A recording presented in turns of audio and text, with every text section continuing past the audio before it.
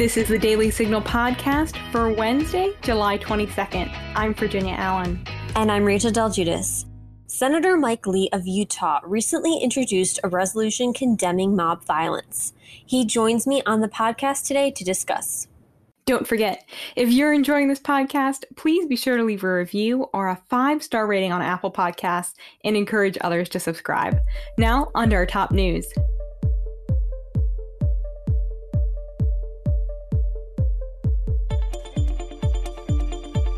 Two Chinese hackers have been identified and charged with stealing large amounts of data and information, including COVID-19 research, from the U.S. government. John Demers, the Assistant Attorney General for National Security, said during a press conference Tuesday that the hackers stole terabytes of data from hundreds of targets, establishing themselves as a prolific threat to U.S. and foreign networks.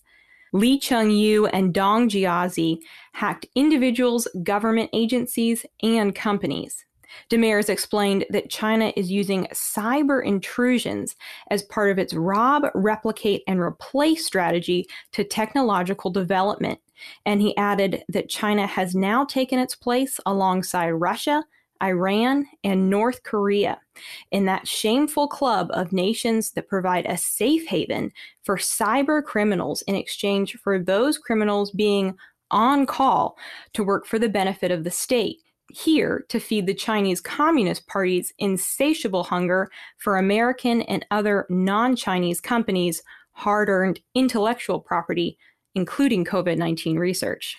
Senate Majority Leader Mitch McConnell said Tuesday that the next coronavirus relief package will include stimulus checks, similar to the package passed back in March. Here's what he had to say Tuesday on the Senate floor via C-SPAN. With the majority of businesses expected to exhaust their initial paycheck protection funding this summer, we'll also be proposing a targeted second round of the PPP with a special eye toward hard-hit businesses. And speaking of building on what worked in the CARES Act, we want another round of direct payments to help American families keep driving our national comeback. Helping to create more American jobs is an urgent moral priority. And these are just some of the policies we're discussing that will help that happen. In addition to kids and jobs, our third major focus is health care. House Majority Leader Steny Hoyer, a Democrat from Maryland, spoke on the House floor on Tuesday and asked Representative Ted Yoho, a Republican from Florida, to apologize to Representative Alexandria Ocasio-Cortez for calling her disgusting and an expletive. Yoho reportedly confronted Ocasio-Cortez on the steps of the Capitol on Monday regarding her claim that the violent crime spike in New York City is directly related to poverty. Yoho told the New York City representative that she was, quote, out of your freaking mind. Hoyer told reporters that Mr. Yoho owes not only the Congresswoman an apology, but also an apology on the floor of the House of Representatives. In response to the incident, Ocasio-Cortez tweeted Tuesday, I never spoke to Representative Yoho before he decided to accost me on the steps of the nation's Capitol yesterday. Believe it or not, I usually get along fine with my GOP colleagues. We know how to check our legislative sparring at the committee door. Planned Parenthood of Greater New York has reportedly rejected its founder, Margaret Sanger, over her support of eugenics. In a statement, Karen Seltzer, chair of the New York Affiliates Board, said, the removal of Margaret Sanger's name from our building is both a necessary and overdue step to reckon with our legacy and acknowledge Planned Parenthood's contributions to historical reproductive harm within our communities of color. Missouri Attorney General Eric Schmidt is stepping in to dismiss a case brought against a Missouri couple, Mark and Patricia McCloskey, who brandished their guns outside their home when protesters walked onto their property last month. Missouri Circuit Attorney Kim Garner filed a suit against the couple, claiming it illegal for the property owners to wave their guns at the intruders. The Attorney General joined Fox News on Monday night to explain why there are no grounds for the lawsuit and why he is getting directly involved. Well, the truth of the matter is this is nothing more than a political prosecution brought by St. Louis prosecutor Kim Gardner. The right to self-defense is deeply rooted in our Constitution. It's a fundamental right. It actually predates our Constitution. The founders knew how important it was.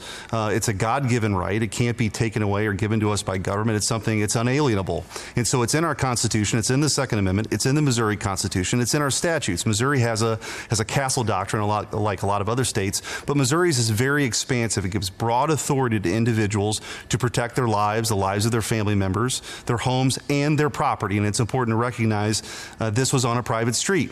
And so at a time when there are calls to defund the police, at a time with skyrocketing violent crime rates, including in here in Missouri and in St. Louis, we've got a prosecutor now targeting individuals for exercising their fundamental rights under the Second Amendment. And so enough is enough. The law is very clear. It's time, as the state's chief law enforcement officer, to step in. So we're entering the case, and we're seeking to have this case dismissed, not just for the McCloskeys, but for every Missourian whose rights are threatened by a rogue prosecutor who seeks to punish people for exercising their fundamental right to self-defense.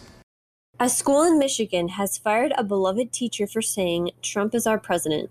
Justin Kucera, a varsity baseball coach and social studies teacher, has been fired after voicing support for President Trump and opening schools. On July 6th, Kucera tweeted, "I'm done being silent. At real Donald Trump is our president. Don't at me."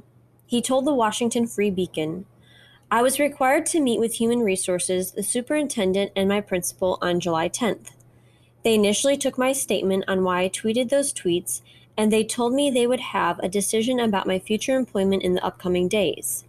When they completed the meeting, I was told I had the option to either be fired or resign." Now stay tuned for my interview with Senator Mike Lee on his resolution to condemn mob violence, which the Senate never ended up passing. Conservative women, conservative feminists. It's true, we do exist. I'm Virginia Allen, and every Thursday morning on Problematic Women, Lauren Evans and I sort through the news to bring you stories and interviews that are of particular interest to conservative-leaning or problematic women. That is, women whose views and opinions are often excluded or mocked by those on the so-called feminist left. We talk about everything from pop culture to policy and politics. Search for Problematic Women wherever you get your podcasts. I'm very honored to be joined on the Daily Signal podcast by Senator Mike Lee of Utah. Senator Lee, thank you so much for coming on. Thank you. So in the weeks since the death of George Floyd in Minneapolis, protesters have torn down or attempted to tear down statues of Confederate General Robert E. Lee, Ulysses S. Grant, and even Presidents George Washington and Abraham Lincoln, among others. Senator Lee, what is your perspective on the attacks we've seen on America's history and founders?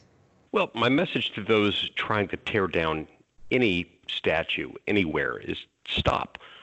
Mob violence just isn't the answer in a civil society, and it certainly shouldn't be in ours. Now, look, if New York City wants to take down a statue of Christopher Columbus on New York City property, or any other statue for that matter, the people of New York have every right to do so, but they should do it peacefully and through the process set up by their system of government, through their elected officials, and not through mob violence. It's one of the reasons why I introduced a resolution in the Senate earlier this month condemning mob violence, because some Black Lives Matter rioters shot one of my constituents in Provo, Utah. An average, ordinary man just driving home, minding his own business, when Black Lives Matter rioters were blocking the street, surrounded his car, and they shot him. This was a problem, and it's unacceptable. And all I asked was for Senate Democrats to condemn mob violence, and they refused. Well, in your resolution, you write that mob violence and the mob mentality that feeds it, including its cruel and intolerant cancel culture, should be condemned by all Americans.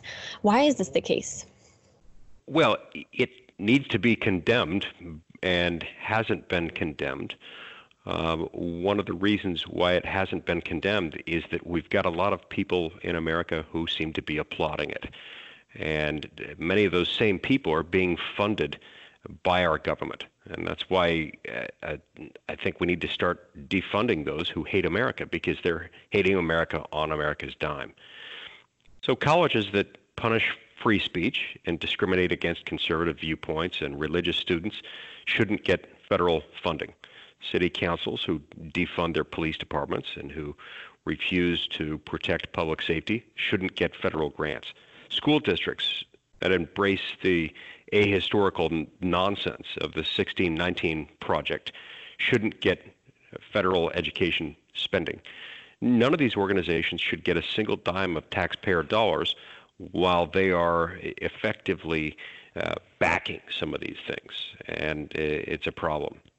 Well, you also talk about how America's law enforcement officers do an extremely difficult job extremely well, despite, some cases of excusable misconduct by some. And you just mentioned the efforts to defund the police. What is your perspective on this? Every city that's given in to the demands of the Black Lives Matter movement has seen violence go up in their city. Murders are up in New York City. Murders are up in Minneapolis. Murders are up in Atlanta and in Seattle. You can't improve public safety by defunding the police. We need the police. The police stop crime. The tragic part is that the poorest communities, those that suffer the most from the violence caused by the Black Lives Matter movement, those are the people in the communities who need the police the most. Now, that doesn't mean that there aren't problems that need to be addressed. There certainly are. But it does mean that the answer cannot be, and certainly is not, simply getting rid of the police. That doesn't make any sense. Well, in the resolution, you also talk about a loss of common decency. How did we get here, would you say, from a time to where, at one point in this country, law enforcement was respected, and now, especially today, sometimes in the past, but especially today, we see everything but that? There are a lot of explanations for that. There are a lot of reasons that have contributed to that. I think you can point to a breakdown of the family as the fundamental unit of society. I think you can point to sometimes difficult to follow and difficult to trace lines of accountability. Law enforcement used to be primarily, if not exclusively, the domain of local officers who reported to local elected officials. And the more we've mixed state, local, and federal law enforcement funding, the blurrier those lines have become. And as a result of that, we've seen a proliferation of laws, and we've seen different law enforcement styles that sometimes have aggravated the problem. The introduction of drugs and the acceptance of drug culture certainly hasn't helped in any of this. But we're in the situation in which we now find ourselves. We have to address it. There are a number of ways that we can handle it, and I think all of those approaches need to take into account efforts to strengthen, not weaken, families, to strengthen, not weaken, the role of parents, to strengthen, not weaken, the resources available to police, while at the same time reforming standards of law enforcement personnel to make sure that officers who do go rogue are held accountable. One of the things that's so unfortunate about what happened to George Floyd is that the officer who killed him had been subject to 17 formal misconduct complaints against him. And yet he was never held accountable for any of those. Had he been formally disciplined for any one of those complaints, George Floyd would probably be alive today. That is truly tragic. And I think that's one of the reasons why we need a wake-up call for making sure that we don't have police and other public employee unions effectively insulating police officers who have engaged in repeated acts of misconduct from any kind of disciplinary action. You had mentioned the one person in your state that had violence put upon him by someone that was part of the mob. How about other people in Utah? What about small business owners, others that you've talked to? How have they been adversely affected by all of the violence that we've seen happening in the country? Well, there certainly has been some private property damage. There have been people who have felt like they can't go outside, who have felt like they've become prisoners in their own homes. You've had people whose automobiles have been vandalized or in some cases even destroyed. Now, we're fortunate in my state, we haven't had it nearly on the same level, but you've seen it in some other cities, including places like Minneapolis and like Seattle and like Portland. But you have seen a lot of people feeling like they've lost their sense of community and their sense of hope and faith in their community to operate in a place where mutual respect and peace and tolerance and acceptance can pervade each community from one end to the other. That really is a tragic loss, and it's something that people feel very deeply. We've talked a lot about your resolution. Would you say Congress has a role beyond your resolution in protecting statues and monuments? Well, I think Congress, most of the time, is not the owner of the statue. As I've said in the past, look, if someone owns a statue, if it's their own personal private property, that person has the right to do anything with the statue they want. Most of the time, they're not going to decide to destroy it, but if they want to, they can certainly do that. But it's not up to a third party to make that decision for them. By the same token, if it's owned by a corporation, a corporate governance structure is going to decide who has the decision-making power over that statue. If, on the other hand, the statue is owned by the public, then whatever government owns it has the power to make and dispose of that. Most of the statues in this country, insofar as they're publicly owned, are probably owned by state and municipal governments and not by the federal government. Those statues that are federally owned ultimately are subject to disposal or disposition only insofar as an act of Congress authorizes that, or only insofar as a previous act of Congress has authorized particular executive branch officials. So I think there will continue to be reviews from time to time within Congress of what the policies should be and who should have the decision-making power. But in no circumstance should we just hand this over to whatever group of people decides to engage in lawless activity on a particular day and say, if you feel strongly about something, you can take a statue that belongs to the American people and destroy it on your own initiative based on your own rage at the moment. That's never acceptable. Well, on that note, Senator Lee, is there a danger, would you say, in trying to erase physical representations of history such as these monuments? Absolutely. And look, I wrote a book a few years ago that touches on some of these points. It's called Written Out of History, and it explains the dynamic that occurs when we see history being written by the victors, and it almost always is. Our history books reflect the worldview of those who won certain conflicts. For example, our look back on the American Revolution tends overall to take the view that it was a good thing that we defeated England in the Revolutionary War. And other viewpoints sometimes get suppressed in the process.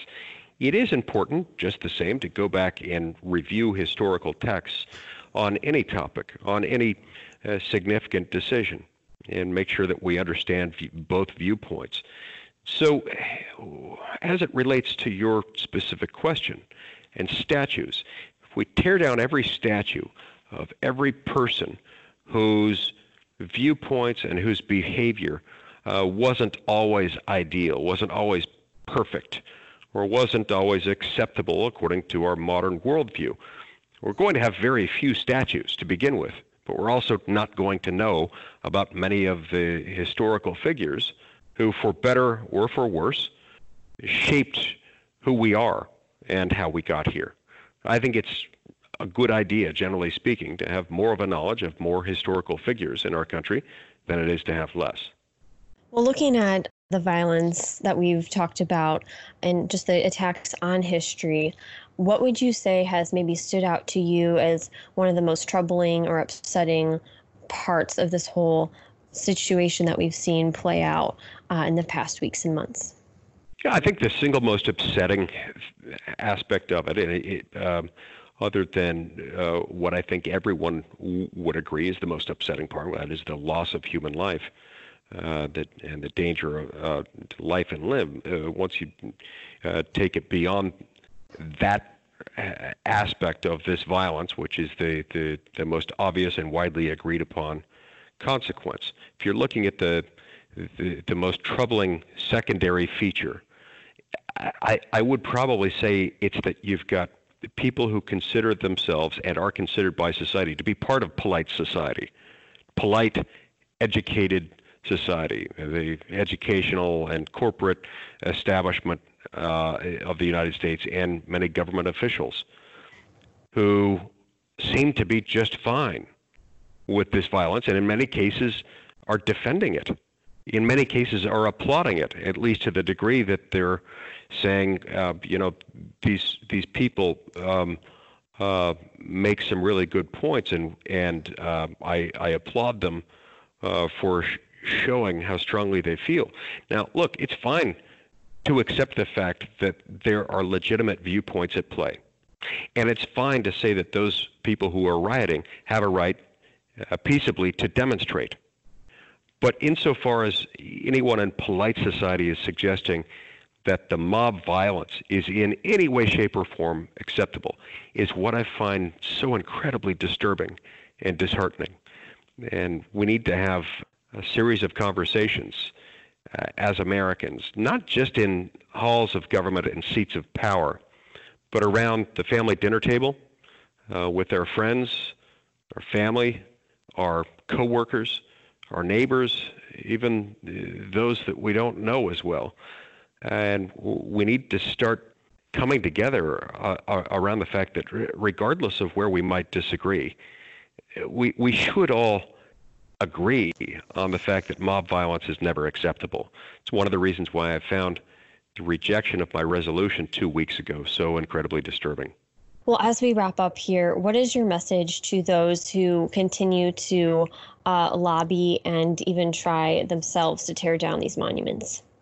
My message to those who still would like to tear down monuments and engage in mob violence is that we today live in the greatest civilization the world has ever known. We live in a country that, while imperfect because it consists of human beings, has done more to elevate the human condition, has brought more people out of poverty, has educated more people than any other civilization that I know much about. It's a country that, while imperfect, has a form of government that was put in place in the Age of Enlightenment and based on principles that, while not universally consistently followed, are themselves inspiring. The idea upon which America is founded was and is good. Insofar as we can unite behind those principles and respect each other's decency and dignity and right to live and exist, we'll be much better off. Peace is a much better path than violence. Accept peace, and let's move forward. Well, Senator Lee, thank you so much for joining us today on the Daily Signal podcast. It's been great to have you. Thank you very much. And that will do it for today's episode. Thanks for listening to the Daily Signal podcast. Please be sure to subscribe on Apple Podcasts, Google Play, or Spotify. And please leave us a review or a rating on Apple Podcasts and give us your feedback. Thanks again for listening, and we'll be back with you all tomorrow. The Daily Signal podcast is brought to you by more than 500,000 members of the Heritage Foundation. It is executive produced by Kate Trinko and Rachel Del Giudice. Sound design by Lauren Evans, Mark Guiney, and John Popp. For more information, visit dailysignal.com.